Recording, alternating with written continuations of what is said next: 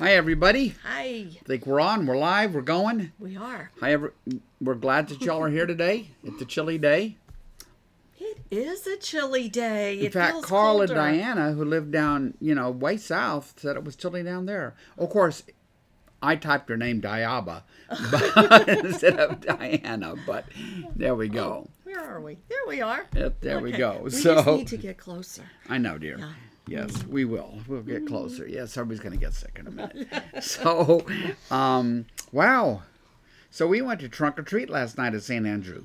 We did. They made a last-minute decision to move it inside. Good call. It was a great call. Felt bad for the people who really were going to do their trunks up, but everybody, I mean... You got to see all the kids' costumes. Yes. Because otherwise they would have been all wrapped up in overcoats and everything. But people moved whatever they were going to do outside in the trunk to an inside and thing. Our grandson Nate and Leilani, kind of a last minute thing, but they put together a trunk. It was very popular. It was. Kick the soccer ball into the goal and get a piece of candy. Yes. And Nate and his girlfriend Leilani came dressed out in Nate's refereeing gear. Because he referees soccer on the weekends. He does for smaller kids. And makes, in my estimation, a pretty shocking amount of money for coaching for refereeing little kids' soccer games. Because he's only 15, he could not make that money anywhere else. Yeah, anywhere. But I want that job. Yeah, but all the little kids like Nate, right? Oh, they do. They do. Because he's always smiling, and he's got his own skills and everything, and I'm sure he's very very good with them. And there I'm sure were they're good. So many kids. We can't even possibly describe to you how many kids. They did tell people who were doing cars, plan for 1,000 kids, which of course they were kind of like exaggerating it a bit. There were hundreds and hundreds and hundreds. I can't even imagine what the number is. But Courtney thought they had enough candy for 1,000 kids, and they were worried about running out. They were afraid they were running out. Yeah. They started out in the beginning giving 4 pieces of candy to every kid. Yeah. And then they just kept 3, coming. 2, 1. Yes, and then they were down to 1. So anyway, it was a very fun event. If you ever wonder where the future of St. Andrew's going to come from, go up to one of these kids events and just be, wow. Yep. So many children and young families. It is great to see. It is great to see. You know what's so awesome at those events too? How many dads are a part of it. Everybody really, there was so many young dads with their kids and their wives. And, I think a lot of places you don't see that. It's the mom just being a part of it. But certainly when I was growing up, it was always just a mom. But I've noticed at St. Andrew, dads are very involved. They really are. With their kids at St. Andrew. Yep. They really are around and visible all the time. So today we're going to return to Esther. We are. And we're going to finish Esther today.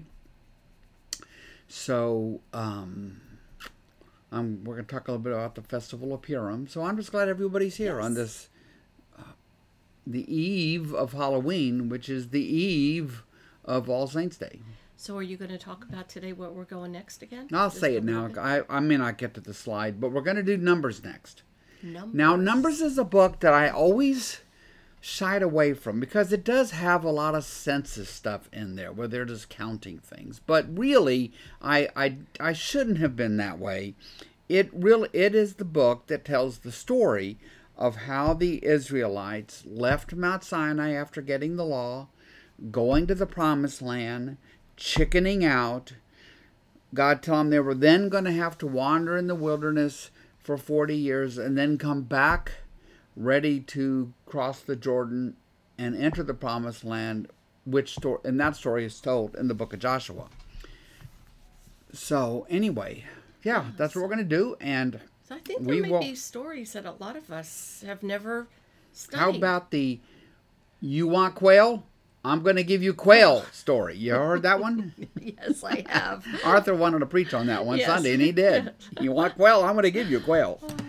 You complainers. Yes. But so many times, I've been in your class forever, and so many times people will ask the question, but Scott, why didn't he just take them there? He promised them this place. Why did he make them wander 40 years? And No, it's a good story. It is a good story. They make a beeline for it, but he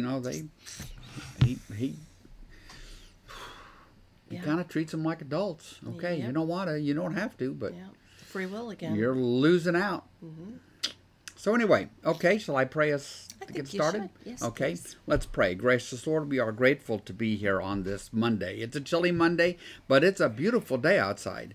And it reminds us, if we need reminding, of the goodness of your creation. And we are grateful for this fellowship, this fellowship that we have had for a long time now.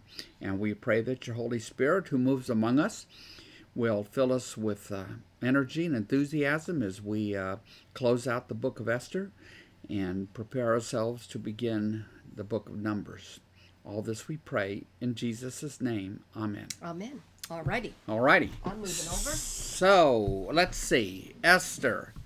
Gosh, every time I come to Esther to get ready for this class, I am just blown away by how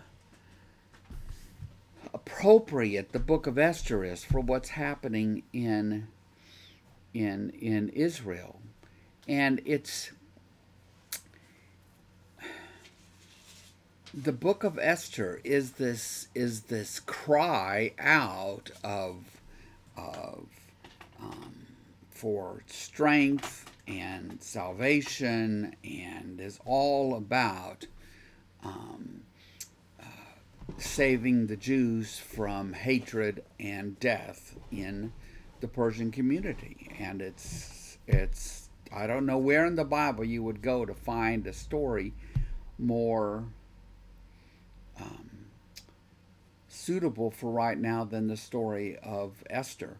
In fact, Patty and I were at lunch yesterday, and we were bouncing around ideas for classes and things. And I said, well, you could almost do a class on from Haman, okay, the bad guy, from Haman to Hamas, and look at the perseverance of the Jews in the face of pretty well relentless persecution. And now it's all just brought home again right now before our eyes in the last 3 weeks in ways I never thought I would live to see, in ways I didn't think were possible. So we are in the beginning of the 9th chapter. So a lot of the story has happened. Okay, so there are 2 edicts that have gone out from the king, and there's this kind of odd thing that the king can't simply retract an edict. But anyway, there's an edict allowing the people in the provinces and in the capital to attack the Jews, and then there's an edict allowing people in the provinces and the Jews in the provinces of the capital protect themselves.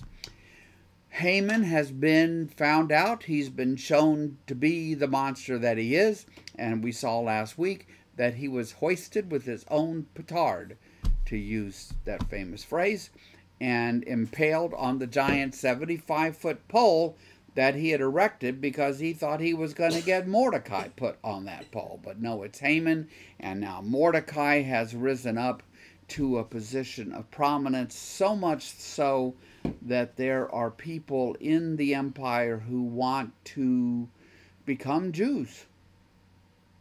Everybody wants to back, I guess, what is it? Everyone wants to back the winning horse, right? Yep. So, yeah, wow.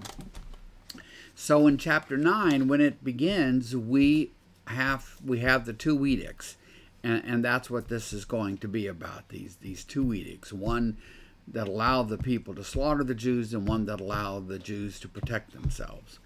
And I may have mentioned this last week, I don't know, but I will again. I was reading an article by a woman in Israel, and she said, people keep talking about October 7th being like the Holocaust. She said, well, the difference is now we can protect ourselves, and we are. Right? And that's really the whole reason that Israel, the nation state, exists, is for the protection of the Jews who have immigrated there. That's it. That's their number one thing. It was to be a safe and secure place for the Jews to live, and that's that's kind of what the book of Esther is extolling. So, anyway, if you would turn with me, I got to get my iPad in the right place here, to the 9th chapter of the book of Esther, beginning in the first verse. I've got to find it myself. My iPad went dark on me there for a second. Okay, so Esther, Scott, Esther, chapter 9, verse 1. All right, so is everybody ready? We are ready. Way to go, Patty. Now, when the 12th month, you remember the edicts, when the edicts were issued by the king, there was a number of months, almost a year, between when the edict was issued and when these days of carrying out the edict were to arrive. In the month of Adar. That's the name you need to remember, this month of Adar. Okay? So now in the 12th month, this is a lunar calendar, so 12th month is nearly to the end of the year in the calendar. Now in the 12th month, which is the month of Adar, on the 13th day, when the king's command and edict were about to be executed, carried out, on the very day when the enemies of the Jews hoped to gain power over them, but which had been changed to a day when the Jews would gain power over their foes, the Jews gathered in their cities throughout all the provinces of King Ahasuerus to lay hands on those. That's Xerxes. Remember, he's got two names, basically. Scott, Oh, I know what I'm doing. Wait. You're in Back NRSV, up. I think. Yes, because I changed for another purpose. Yes. The Lawrence thing last week. Yes. Let me go back. Gonna say, Okay. I don't think most people are right with you on this. There we go. I didn't realize. Yep, I'm back in the NIV. Okay. So let's go back to verse 1 real quick. All right. Because when I hit Ahasuerus, I knew something was wrong. On the 13th day of the 12th month, the month of Adar, the edict commanded by the king was to be carried out. On this day, the enemies of the Jews had hoped to overpower them. But now the tables were turned, and the Jews got the upper hand over those who hated them. The Jews assembled in their cities in all the provinces of King Xerxes to attack those determined to destroy them. No one could stand against them, because the people of all the other nationalities were afraid of them. Because they had the king's power behind them, and Mordecai is at the top of the food chain, so to speak. And all the nobles of the provinces, the satraps, the governors, and the king's administrators helped the Jews, because fear of Mordecai had seized them. Mordecai was prominent in the palace. His reputation spread throughout the provinces, and he became more and more powerful. So just imagine that you are a Jew who has been persecuted, and you have this story about the Jews winning. Mordecai, just this guy who has risen to this position of power and prominence in the Persian Empire. It expresses the heart of persecuted Jews, their hope for freedom and power and control over their own lives. Verse 5. The Jews struck down all their enemies with a sword, killing and destroying them, and they did what they pleased to those who hated them. In the citadel of Susa, the Jews killed and destroyed 500 men. They also killed Parshandatha, Dalphon, Espatha, Paratha, Adalia, Aridath, Parmashta, Arisai, Aridai, and Vizatha, the 10 sons of Haman, sons of Hamadatha, the son of Hammedatha, the enemy of the Jews. But they did not lay their hands on the plunder. So if you will recall, when the edict went out, it said that the Jews could take the plunder. They could take the loot from their enemies, but they don't. They don't. And we see here that the 10 sons of Haman suffered the same fate as their father. And it's a way of saying what? It's a way of saying that Haman lost everything. He lost his life. He lost his wealth. He lost his legacy. The line of Haman, the household of Haman, has come to an end. And just think back, just a few chapters ago, Haman thought he was on top of the world. Boy, he did. The king was going to honor him. He was going to get led through the streets on this powerful horse, wearing the king's robe, and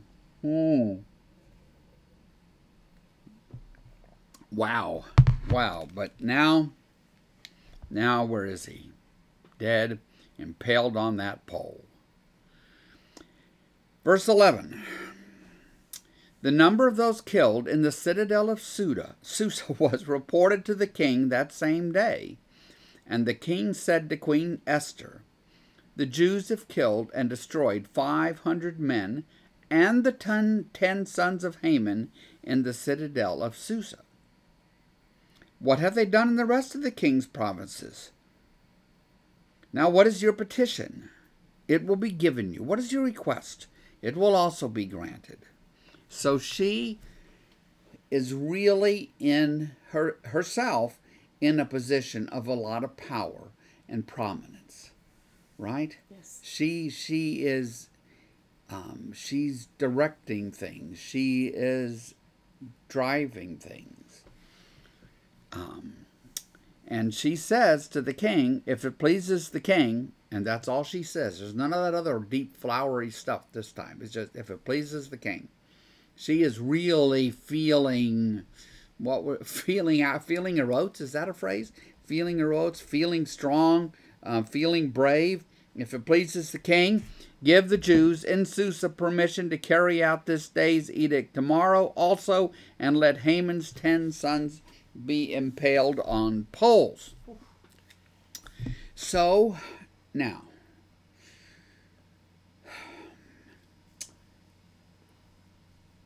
it is easy to focus on this as sort of glorifying bloodshed and all that. It's not about glorifying bloodshed. It's about glorifying safety. It is expressing the heart of people who have a strong desire to be safe and, in some measure, a desire for revenge against their enemies. And the sons, their bodies are now going to be impaled upon poles, and the degradation, the exposing a corpse in this way was the greatest degradation there was in the world of the Jews. And so it's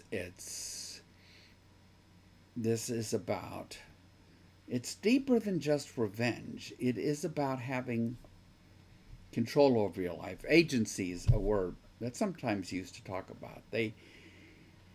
And it expresses that heart. So let me show you another example of the same thing where there's a piece that really is expressing the heart of a people who have been persecuted, right? Because the Jews in Persia they're all exiles. They were all ripped up from their homes and sent, and now it's their children or their children's children, but they're not where God had planned for them to be, where they were supposed to be in the promised land. Instead, they were in Persia. And even if they had chosen to remain there, it seemed like it was almost nothing. Just an offhanded comment for the king to allow Haman to send out this edict to have them all killed. Can you imagine such a thing? Remember back to chapters 4 and 5 and back in there when the king just sends the edict out? Okay, all right. We'll just get all the Jews killed. Wow. But now the tables are turned. So we'll come back to Esther 9, right where we are in a moment. But for now, go to the book of Psalms, Psalm 137. Yep, there's a lot of Psalms there, but we want Psalm 137. This is always such a shocking psalm to people because they want to imagine that God is unwilling for us to... That was my sound effect for having trouble getting my fat fingers to make the... Yesterday it was oy vey. Today Oy it's vey. just oy. Is that what you're saying to me, Patty? You did during your class yesterday, your 11 o'clock class. Something didn't work right, and you said, oy vey. Yeah, my mother she had a dictionary on our shelves. It was a Yiddish dictionary.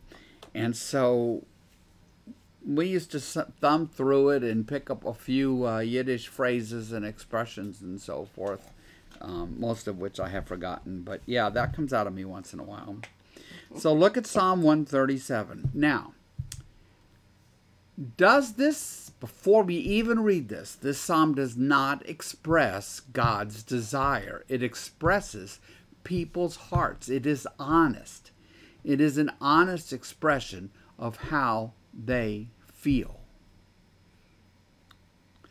And it expresses the heart of Jews who have been ripped up from their homes and shipped 1,000 miles away to Babylon. Thousands of Jews have been killed. Babies, women, men, children, and now thousands more have been sent into exile in Babylon, and this is their song. They say, "By the rivers of Babylon, we sat and wept when we remembered Zion.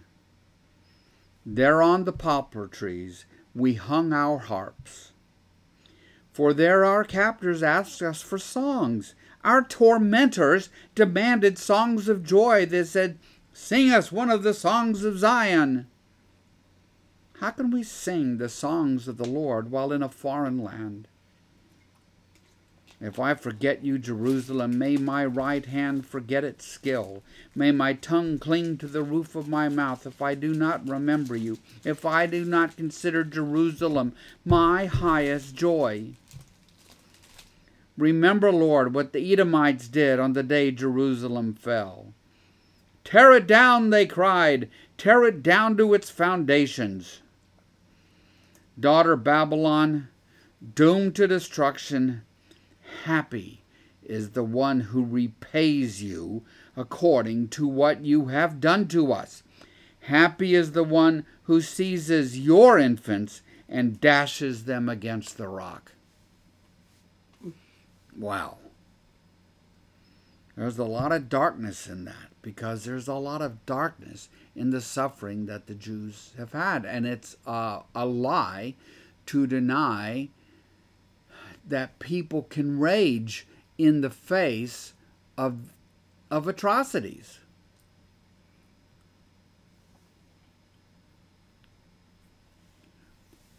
Again, I'm doing a lot of reading these days about October 7th and the aftermath, and thoughtful Israelis are saying that for us in the West, it's hard for us to grasp how much what happened on October 7th affected their psyche.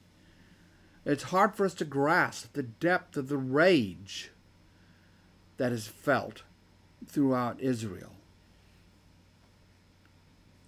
because the numbers of dead are mind-blowing when you look at the population of Israel. But the atrocities, the inhumanity of it all, and and as I said a few minutes ago, Israel is there. The nation state is there in order to protect the Jews. So here's a psalm that expresses the Jewish heart by the rivers of Babylon after they have been uprooted from their homes, sent into exile in the midst of countless atrocities by the Babylonians, because this was a very, very violent time, of course. And the book of Esther is the same thing. It's not a psalm. It's a story, but the story expresses the Jewish joy at the prospect of freedom and control and power and turning the tables on those sworn to kill them, right? What did Haman want done? Haman wanted all the Jews in the 127 provinces to be killed. What does Hamas want? All of the Jews to be killed, and for the state of Israel to no longer exist, from Haman to Hamas. It's not unclear to me, if it is, even though it might be unclear to some. So, sounds like a good title for a series. Could be. Verse 13. So Esther says to the king, if it pleases the king, give the Jews in Susa permission to carry out this day's edict tomorrow also, and let Haman's 10 sons be impaled on poles.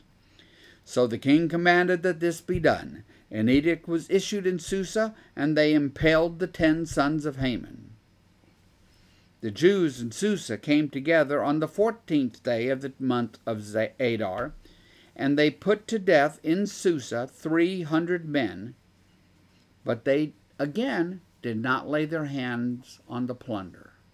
There's no profit in this. There's no profit in this.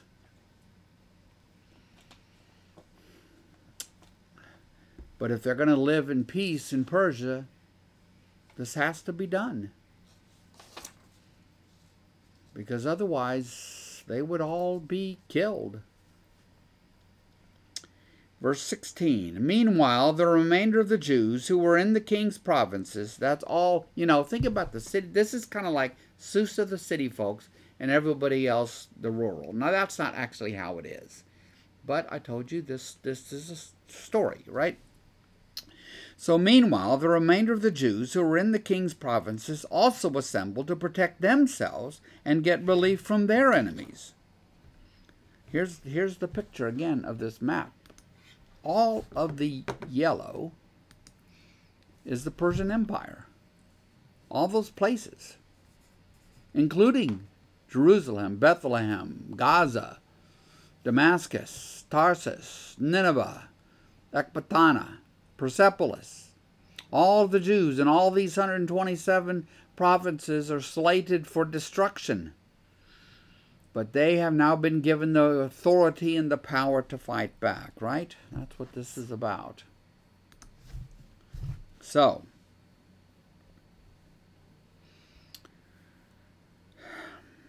meanwhile, back to verse 16, the remainder of the Jews who were in the king's provinces also assembled to protect themselves and get relief from their enemies. They killed 75,000 of them, but did not lay their hands on the plunder. So now the number has gone to a crazy number. That's hyperbolic. That's exaggerated. It can't be 75,000.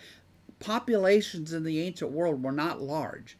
It's meant to express the magnitude of the victory and the consequent safety that will come from it. The safety that will come from it. Verse 17, this happened on the 13th day of the month of Adar, and on the 14th they rested and made it a day of feasting and joy.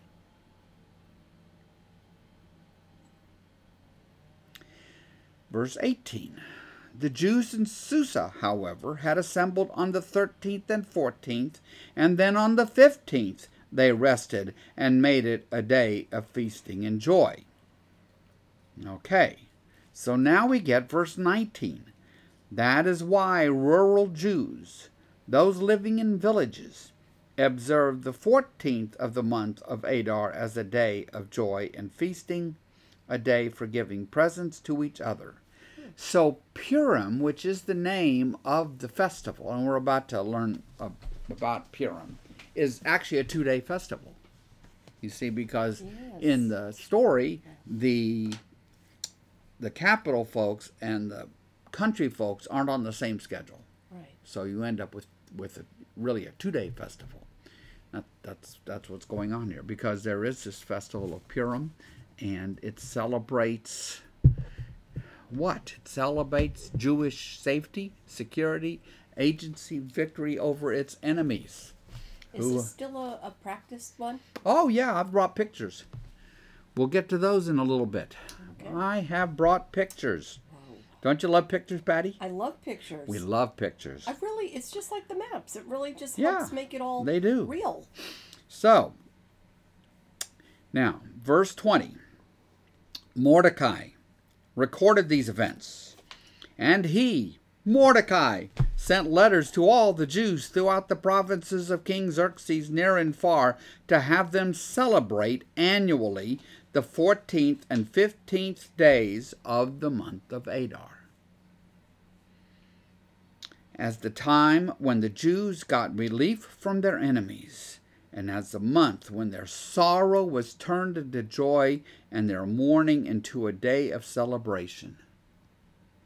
He wrote them to observe the days as days of feasting and joy and giving presents of food to one another and gifts to the poor. So, the Jews agreed to continue the celebration they had begun, doing what Mordecai had written to them. For Haman, son of Hammedatha the Agagite, the enemy of all of the Jews, had plotted against the Jews to destroy them and had cast the pure, P-U-R. That is the lot. It's just the Hebrew word for lot, for like throwing lots. Lot throwing is really interesting in the Bible.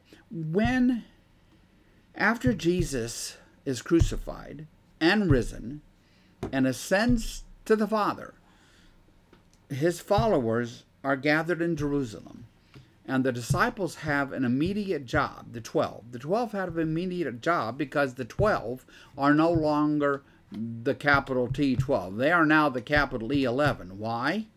Because Judas is gone. Judas has hung himself. Judas has betrayed Jesus. So there's only 11. And there need to be 12 of the capital T12. Why? Because there are 12 tribes of Israel. And Jesus is forming around himself a new Israel.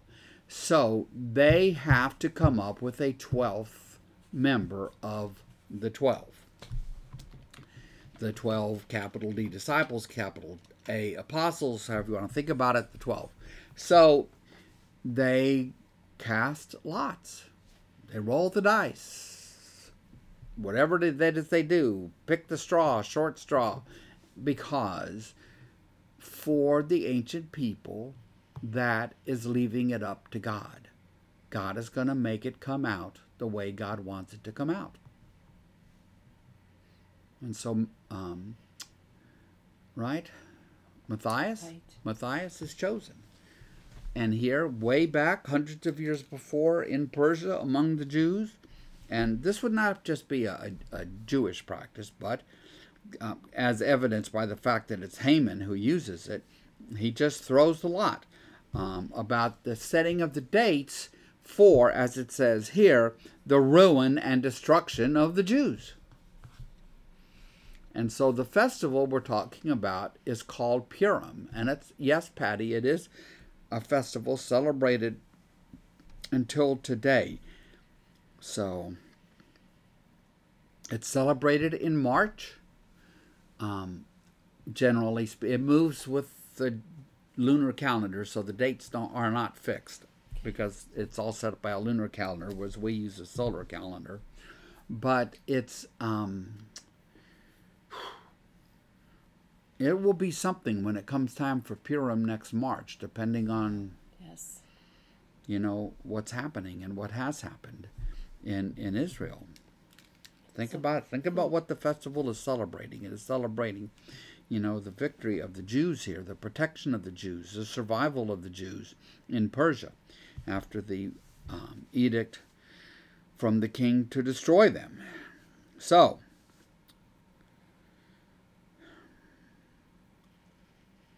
verse 25. But when this plot, that's Haman's plot we're talking about here, came to the king's attention, he issued written orders that the evil scheme, and it is an evil scheme, Haman has given himself over to evil, just surrendered to it. Those Hamas terrorists who went into Israel on October 7th just gave themselves over to evil. Proudly. There was one who proudly called his mother and said, Mom, I killed 10 Jews today with my bare hands. And the family's all cheering and everything like that. That's just giving yourself over to utter evil. Charging to that music festival of all these hippie kids, from what I could tell, who were just there for a good time, listening to music, doing some dancing. No. So, the king issued written orders that the evil scheme Haman had devised against the Jews should come back onto his own head. That's what it means to be hoisted with your own petard, and that he and his sons should be impaled on poles. And even though the sons were dead first, that's still where they ended up, right? Therefore, these days were called Purim, from the word pure. And this is about the instituting of that festival.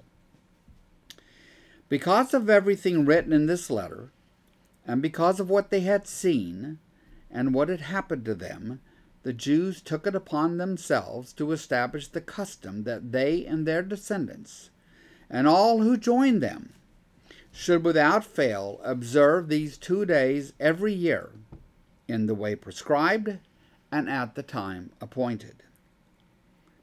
These days should be remembered and observed in every generation, by every family, and in every province, and in every city. And these days of Purim should never fail to be celebrated by the Jews, nor should the memory of these days die out among their descendants. And here it is, 2023, and there are still Purim festivals around the world, in Jewish communities and synagogues and the rest of it. So, any thoughts or questions, Patty, from anybody, from you, No, from anyone? no, Anything out there? Quiet group here today. Okay, so wow. A quiet group. Okay. So, verse 29. So Queen Esther, daughter of Abihail, along with Mordecai the Jew, wrote with full authority to confirm this second letter concerning Purim. And Mordecai sent letters to all the Jews in the 127 provinces of Xerxes' kingdom, words of goodwill and assurance. You see, now these aren't words about murder and death and destruction and ruin and bloodshed and slaughter. These are words of goodwill and assurance. It's such a sad thing that we live in a world in which sometimes the achieving of a true and lasting peace requires the spilling of blood. It's a terrible thing. But we live in a very, very broken world. And we can't be naive about this world. And we can't be naive about the darkness that lurks in the human heart, to which people can give themselves utterly and completely. You have to look evil in the face, even if it sickens you. You just have to, because you can't begin to pretend that it isn't there. Because if you pretend that it isn't there, not only are you wrong, but you don't understand the depth to which we need God's rescue of us, and the extent to which the world needs to be rescued by God. It's demonstrated time and time and time again, this darkness in the human heart, and why we need God, and why we throw ourselves at the feet of Jesus in this. So it's all tied together in this way. And what's so sad is that we are so many thousands of years from this time.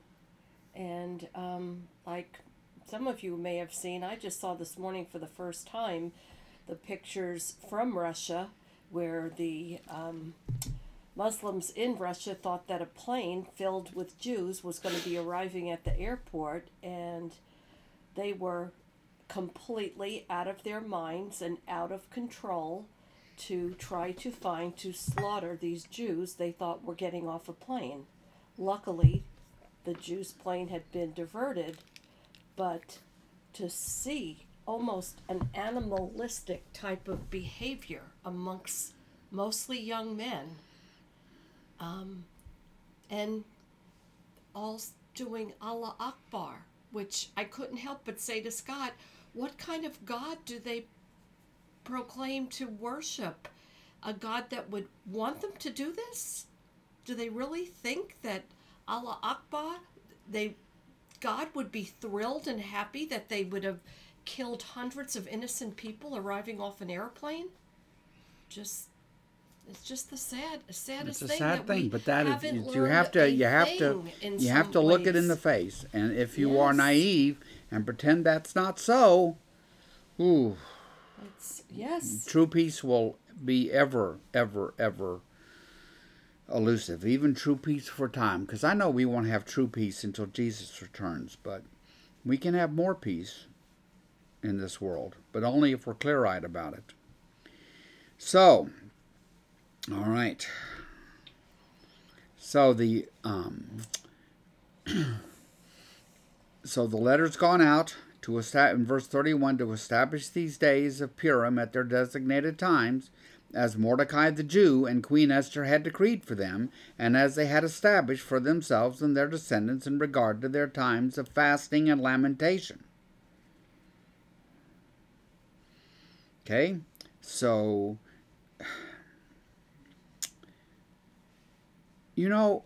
fasting we get. Lamentation is a word we probably should know better. Sometimes in the midst of suffering, sometimes in the midst of unspeakable horror, there isn't always something to do. Sometimes, as Christians, we just have to pray and lament about, express our sorrow for the brokenness in this world and the brokenness in the human heart. So,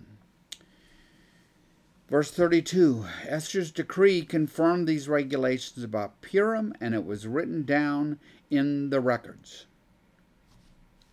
Okay? Chapter 10.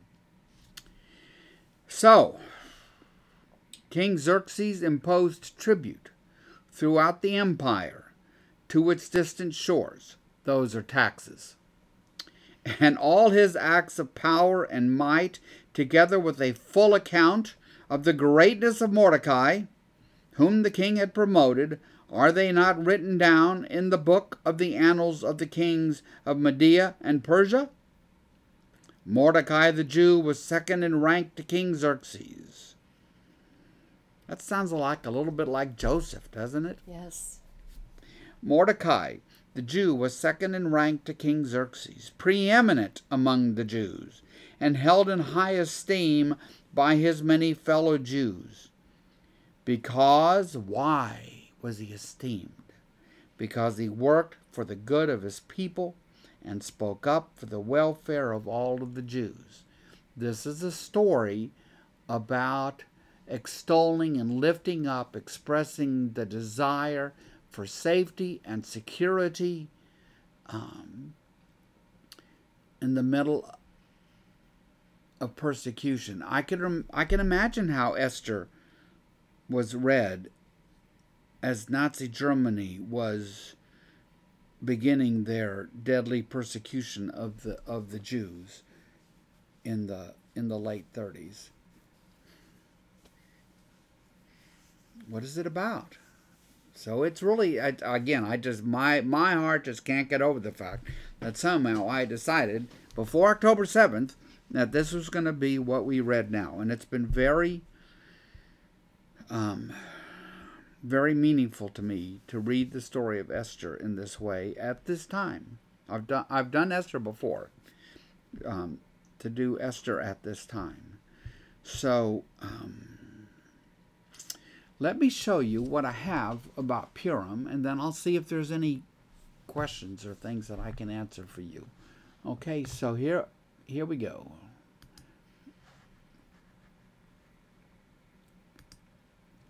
So, if you were to put Purim into Google search under images, you find lots of Purim, Carnival, Purim, Festival. They're all like this, right? Because they are largely celebratory. And they're characterized by several things, and there's a Hebrew word associated which I won't try to pronounce and butcher. Exchanging gifts of food and drink, right?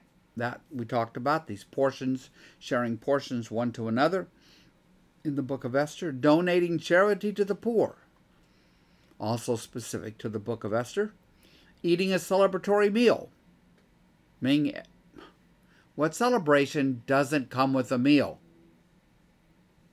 They all come with a meal, right, Patty? Everything comes with a meal. Food is just this. It's far beyond simply nourishment, right? It is something that we celebrate around, that we share as people and as families, and so of course there is a Purim meal. Public recitation of the scroll of Esther, usually in synagogue, but not limited to that, because I found examples where it wasn't happening in synagogue. It was happening out in like a like the carnival would come to a close or something, and the reading of the Megillah, I guess, I'm not sure how to say it, but of the scroll of Isaiah, this story. And hear it again, hear it again, hear it again. That's what's been happening for now 2,500 years, I guess. Reciting additions to the daily prayers and the grace after meals. These are all ways to make Purim into this two-day festival.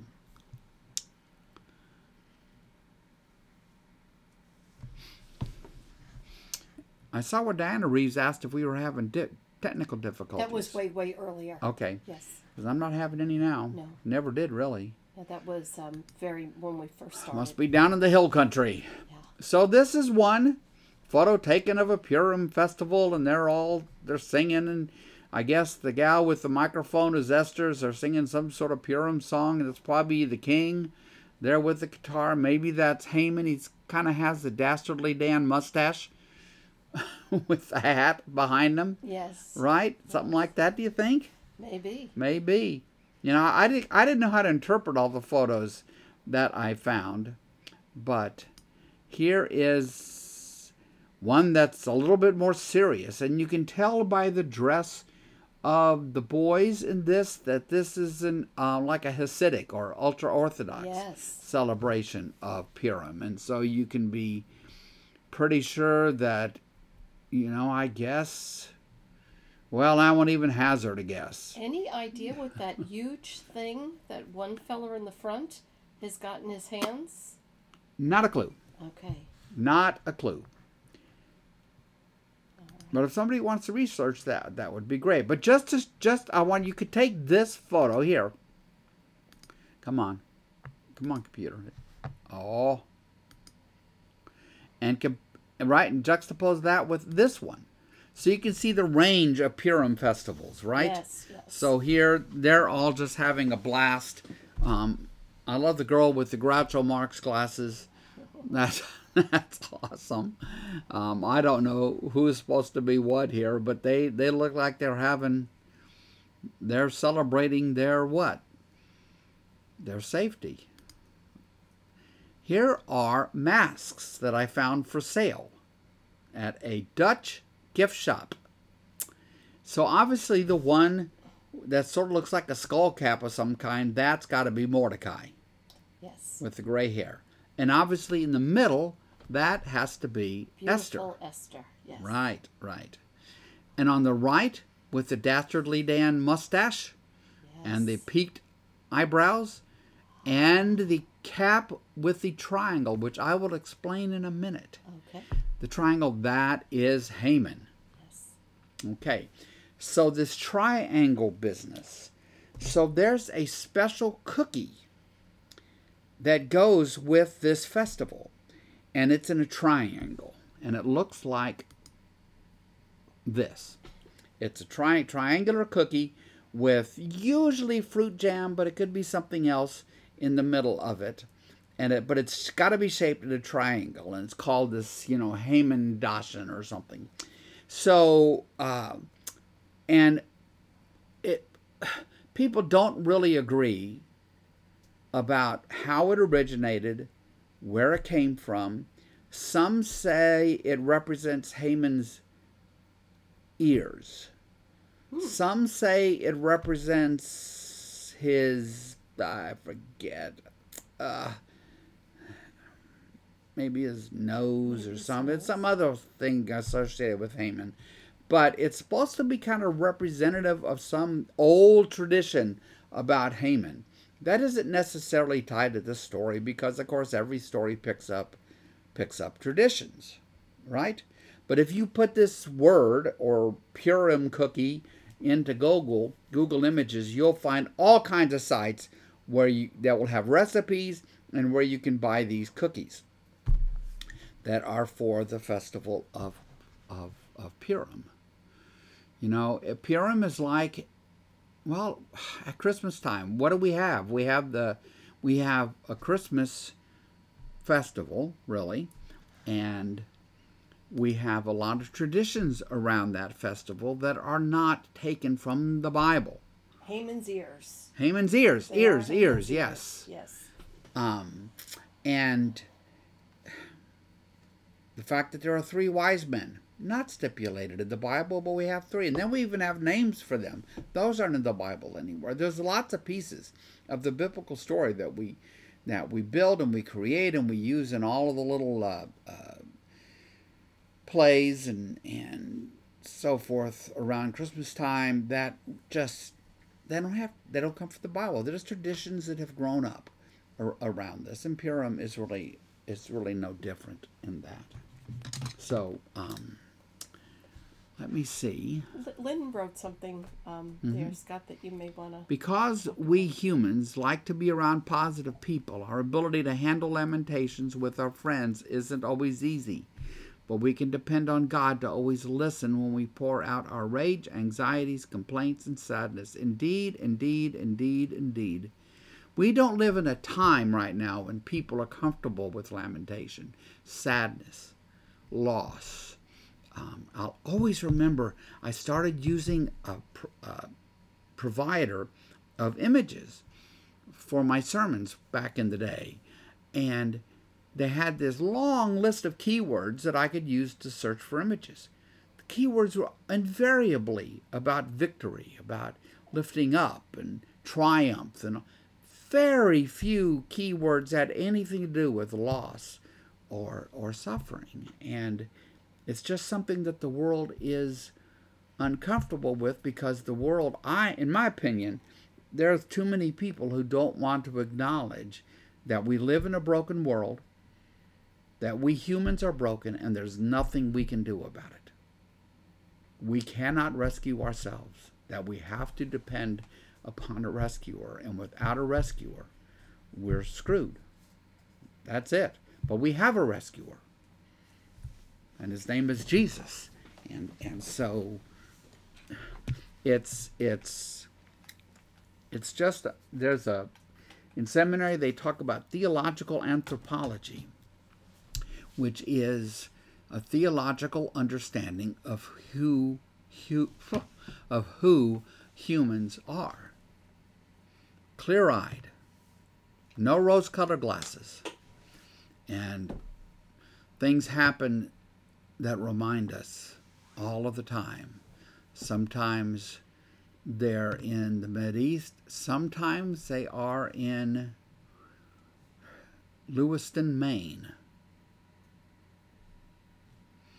And so we pray for rescue, and we can take whatever sadness and lamentation we have and express them to God. And we should not be afraid to tell people that we don't have a solution to every problem, but we can stand here and pray with them and lament with them. So thank you, Lynn. That is great.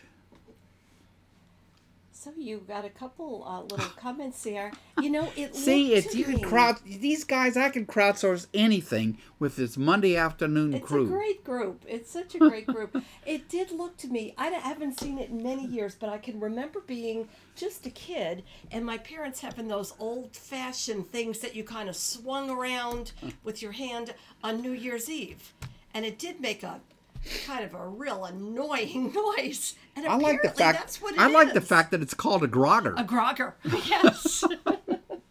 That seems kind of suitable for New Year's Eve, I guess. Yes. A grogger, and it makes a series of knocking noises. Yes. And that's awesome. It's another Yiddish word there for you to remember. There we go.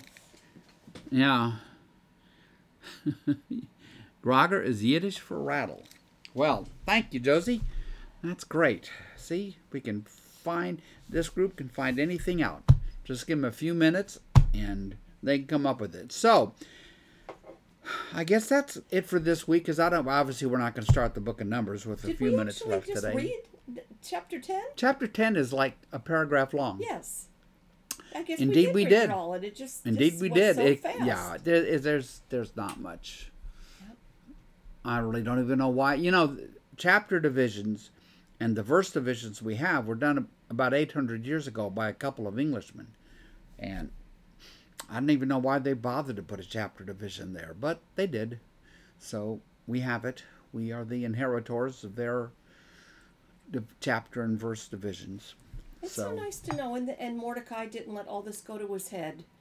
And he still remained humble, working hard for his people, speaking up for the welfare of the Jews. And so what's the story about?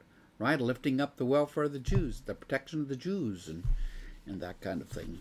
Right? What is Israel fighting for right now in the Mideast today in 2023? The survival of the Jews against an enemy who wants them gone, dead and dead. Dead and dead. You're right, Patty. It is an epilogue there at the end. Yeah, it's a small epilogue. I mean, so tomorrow in my Tuesday class, where we've come to there are three, count them, 1, 2, 3, at least three. Depends on how you count them. But there are 3 chapters worth of appendices to the book of 2 Samuel, And they're much longer than the little bitty chapter 10 here. But anyway. So if Patty will come around, yes, I guess we will. We're a little bit early today. We're going to finish up a little bit early today.